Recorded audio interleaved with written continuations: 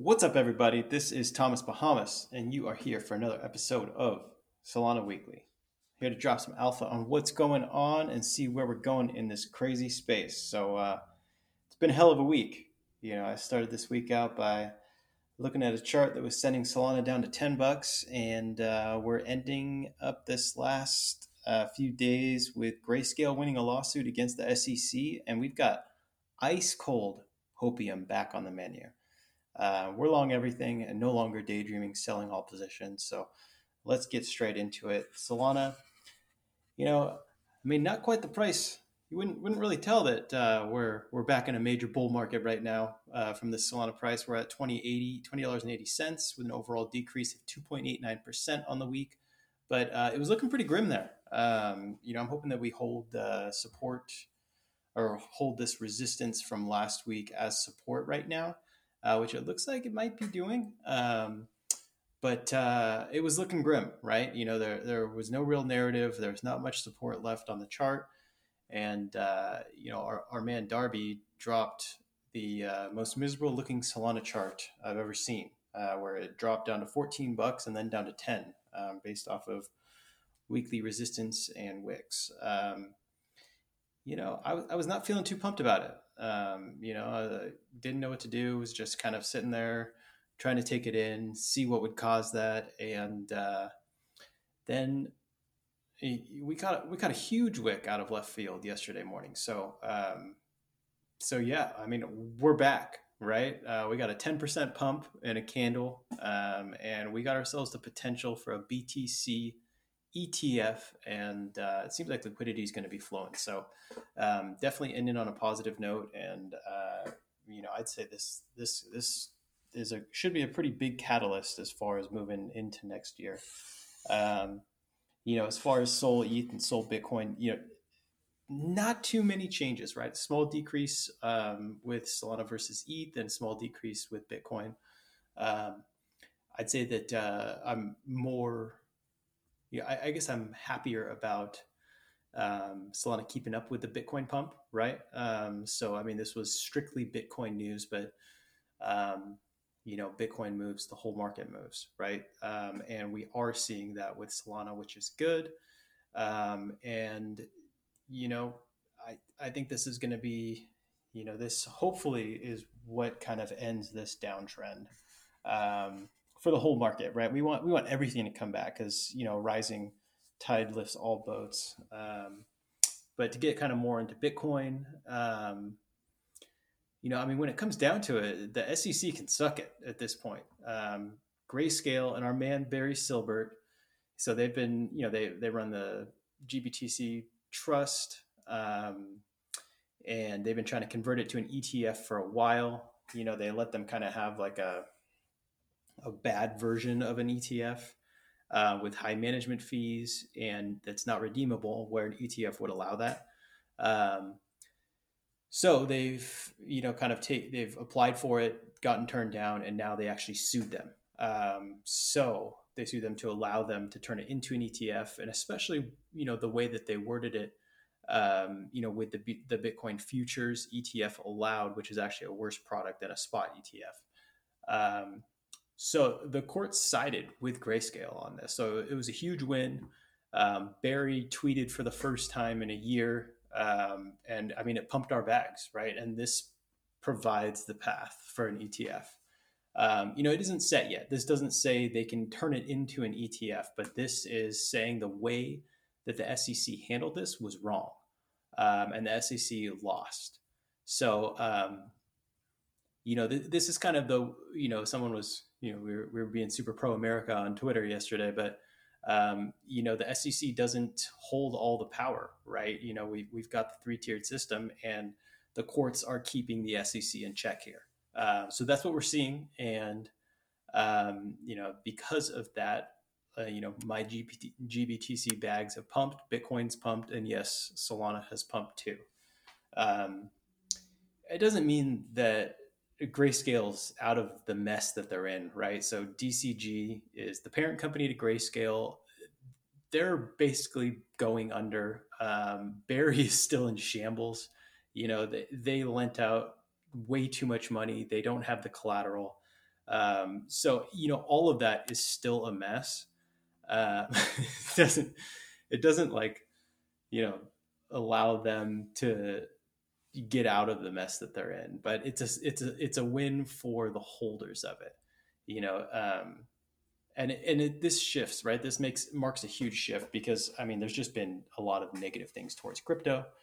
So we're finally seeing some positive news, and we're seeing things like Eric Balkunas, who's tweeting that he gives, he's the ETF guy, right? So he's giving a 75% chance of an ETF passing this year, um, which is huge. I mean, this year, I mean, it's the end of August, right? So there's not too many more months. I mean, if that happens this year, him giving a 75% chance, he's a pretty conservative guy. So he's not like a major Bitcoiner. He's an ETF guy. So this is huge, but he also gives a 95% chance by next year. So, it's as good as done in his mind. And I mean, throw that in with the narratives that we already have for 2024, right? We've got the halving in April. We got the election cycle picking up. So I would just say, pack your bags. Get in now while you can, because I mean, I'm not saying like go long, your whole with everything, but I mean, if you are in crypto, now is the time before the run up, right? Um, so that's at least what I'm doing. So that's kind of the majors. I mean, we look over at the NFT market; they are still not moving, still dead. So the current meta is you can't actually sell anything. So, you know, there's a lot of things that were built to kind of bring liquidity to non-liquid JPEGs, right? So we've got bids, we've got AMMs constantly buying and selling. So there is more activity, but there really is just not much going on, right? You look at the floor of any project right now, and there's just not that many sales. So what is going on is people just capitulate and they just dump their NFTs into the highest bids, right? So floor is 10 SOL, highest bid is 9 SOL. What you're seeing is they're actually just dumping it into that 9 SOL. And because that's all you can get for it right now, and it sucks. Especially so with the crypto duck punks, with the quecks, everyone's afraid to sell. You get sell shamed, but there are a bunch of holders that have duck punks, and they bought them at a super low price, so it's pumped, right? They're over 3 SOL. So what's going on is they just dump them into bids. There's not much buying right now, even though they've pumped. The price isn't lowering that much. So what people are doing is you just put whoever's got the highest bid. I mean, they're dumping very rare ducks into the bids. So, this is, I've taken a stand and I've added some bids in there to hopefully catch a rare this way. And this kind of speaks to the market in general, right? I'm not going to be buying anything new right now, but the chance of getting a super rare duck, heavily discounted, from somebody that it's a good deal for, right? Say they bought something for under a SOL and they're selling it for 3 SOL, that's 3x. Dollar wise, that's $40, but it's, if you're not interested in it and you don't want to be holding it, I mean, selling it at a little discount is still a 3x. So, from their mindset, it's probably not the worst, but yeah, it's a funny market, right? And I don't think now is the time to be selling projects that you are really planning on holding for a while, or you see being good projects in the future, because you're just not going to get a price for them. And I mean, as always, when it gets towards the bottom, you don't really know. NFTs don't look good, right? We don't really know what saves them at this point. We need some sort of major catalyst, and need some energy in the market. I also think that Twitter has a big impact in this. I mean, you just don't see everyone's tweets anymore. I think that actually the verification process and changing your profile picture to the latest NFT, that I think that kind of took some steam out of it too, right? Because it during a mint, you would see, or like fresh after a mint, you'd see everyone would change their profile picture to the latest project, and that just doesn't happen anymore. People aren't willing to give up that their notifications or their rewards. So the effects of the changes to Twitter, I'd say, are pretty negative overall in NFTs. Where, I mean, Twitter was the main place, right? That's the the point of buying a great NFT is to show it off on Twitter, and now that is gone. So I mean that hits the market. I don't think that's all of it, but I think that's a big point, a big important thing to bring up. So I don't know how that fixes it. I don't know what happens to change it, but that's what we got. Also wanted to get into some pricing talk, right? So we think of our NFTs, and I do this, right? So maybe I'm talking about how I think about this and how I should be thinking about it. We have to kind of reframe the way that we think about it. So, I think of an NFT, I think about it at its all-time high. And it sounds dumb even saying it out loud, but I do this all the time, right? I still think my SMB is worth over 200 SOL, and I wouldn't sell it for less. But, I mean, it's worth about 75 SOL per the market, right? And this goes for all NFTs and all coins too, right? Like you can't value your Solana tokens at $260 because that's where you bought it. That's just your cost basis, and it's worth, in reality, it's worth $20.80. There's no way around it. And thinking otherwise is only going to hurt you, right? You could keep that in your long-term hold bag, but you really do have to know its worth and forget about what you bought it at, right? That's kind of the fixed mindset trap, right? If you constantly think of your Solana at 10x what it's worth, you're going to miss other opportunities along the way. Especially that goes with NFTs because when NFTs are pumping, they're 10xing, they're 20xing easily. So you don't want to be holding something that's down 95%, anticipating it to go up. You want to find quality projects that you think will have the opportunity to go up, but thinking about it that way is the wrong mindset, right? That's fixed. Where the growth mindset in that is seeing the opportunity for holding the asset at its current value. Would you still hold it? Would you still buy it today if you didn't hold it? And unfortunately, some of these just probably aren't going to come back. Bear markets are tough, and the NFT market's pretty competitive, right? So if you can't keep an edge, you don't have some sort of moat, it's going to be hard. So don't hold them all. That means dumping it into bids. I guess that's okay. Don't sell your quecks that way though. I touched on Twitter and how they're making these changes. Maybe it's a good time for social. I brought this up last time, but Solarplex is doing great. The vibes are flowing there, right? It's all of Solana NFT Twitter in one place. They just enabled tipping, so you can send bonk to your bros. You get, I don't know if it's a reward, but you get an NFT a day for showing up, and it's all our favorite Solana folks on one platform. So I don't know, if Twitter is going to take away what we need, maybe other platforms will actually build out what we want. So yeah, I think they're doing great. It looks good. They've got big names. Totally sold Big Brain. I think Solana Legend was on there. So I don't know. It's more intimate. It's fun. I will keep an eye on it, and I'll keep using it. So check me out. I think my name's Tom on there. What else do we got going on? So Camino, impermanent loss, DeFi farming.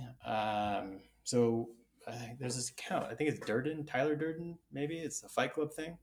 But he had a great thread on Twitter, which it broke down the APY on DeFi farms and their yields on Camino.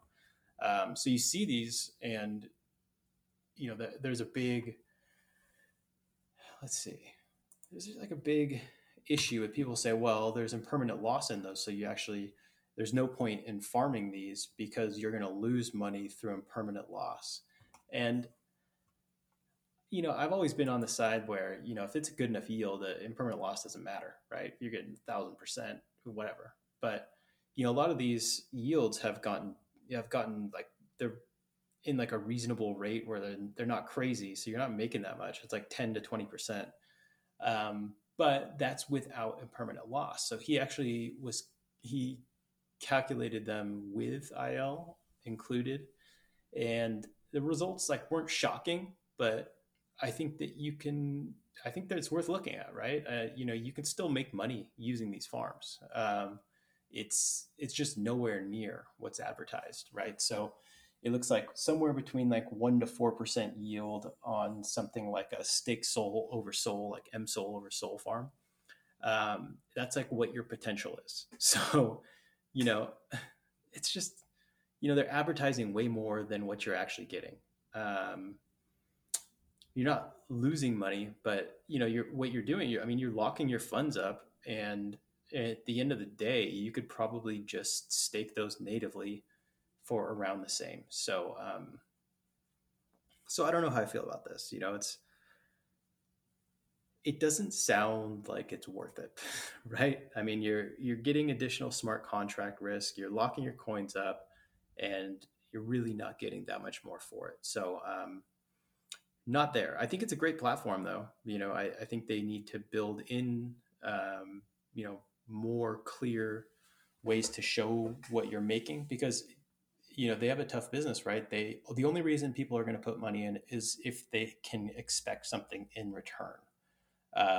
They are showing a very high return and they're giving a very low return, which nobody likes, right? I had a ST Sol or the Lido stake Sol over Sol farm where I staked something like $5,000 for many months, and I withdrew everything and I made something like $10.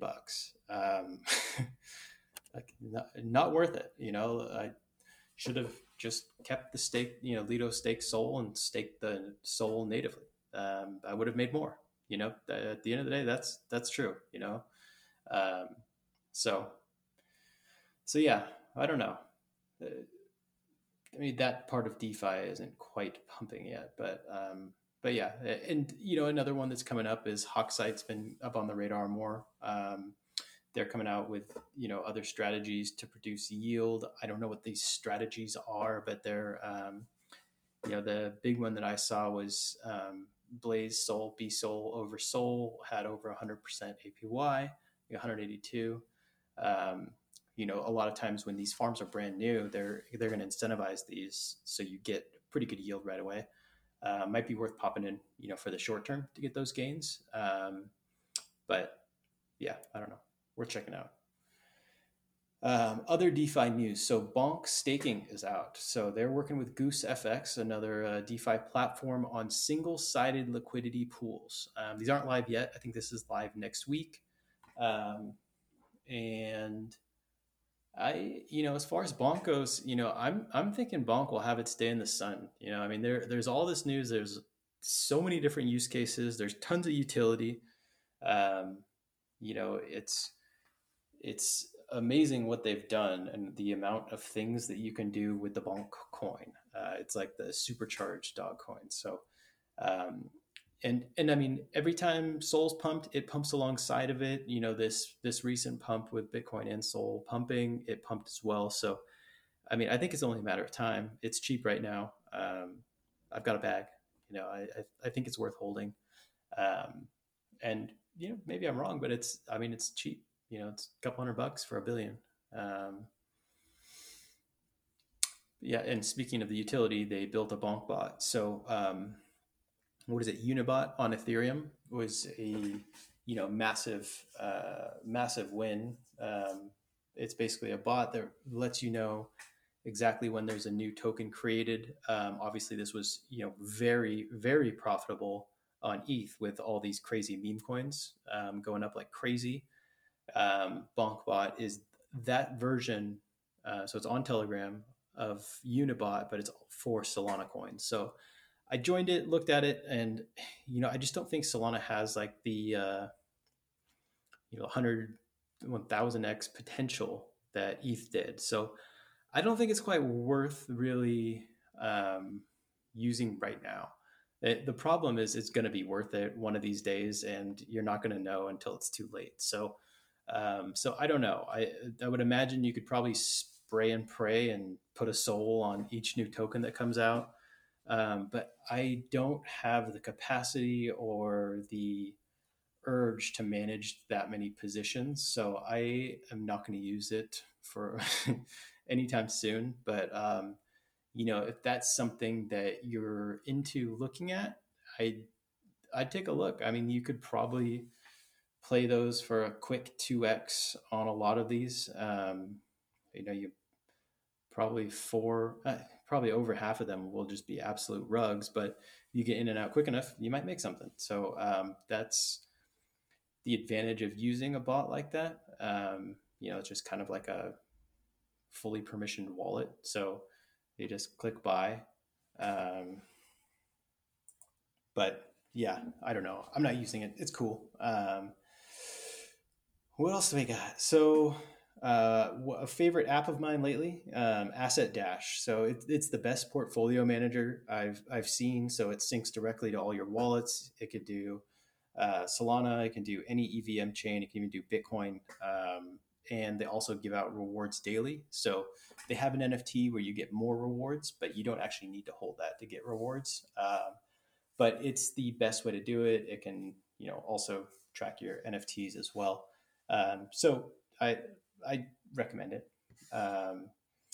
And speaking of Asset Dash, you look at that app and it finds all your weird coins in weird places. So I've been kind of going through, all my L2 wallets and EVM dust from different MetaMask wallets, and I've been bridging them over to Solana. So I wanted to do a little stablecoin talk, right? So, on Solana, USDC is the primary stablecoin that's used. I think overall, I know Tether is probably more used on EVM chains, but you hear this, modular versus monolithic chain, huge argument between the ETH community versus the Solana community, and all next gen chains are going to be more monolithic.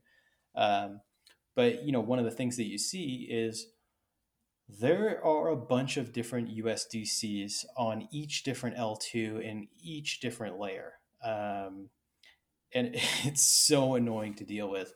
You can't bridge certain versions of USDC. Some aren't even worth $1. It's terrible. It's a horrible experience, horrible UI. There's an Arbitrum version of USDC. There's a normal USDC. I don't know the difference between them. I was I was moving some money off of the Phantom Opera chain, and the USDC on there is only worth 10 cents. So I don't know what's going on with these. Maybe it's just problems with them. But the interoperability is terrible. The user experience is terrible. It's only certain versions of USDC were able to be bridged. It was all just a pain in the ass, and this is not the future, right? So, I feel like this is case in point of why Solana and the monolithic architecture is so important, right? It's the future. Finalizes in 400 milliseconds and fully native to Solana. There's no like multiple USDCs on Solana, and like just sending it between my wallets was just like a breeze. So, yeah, that whole experience, and I mean, using MetaMask, approving each transaction, approving each swap, then going through the bridge, and even L2s, it's costing 50 cents per transaction. I don't know, miserable. We like the Solana. We see Solana going up. Things like that only get me more bullish. But yeah, I mean, another big week. Pretty excited about what's going on. Excited to see the future here. starting to see some positive energy, and hoping that it continues. And I want to thank you for joining me. You guys have a good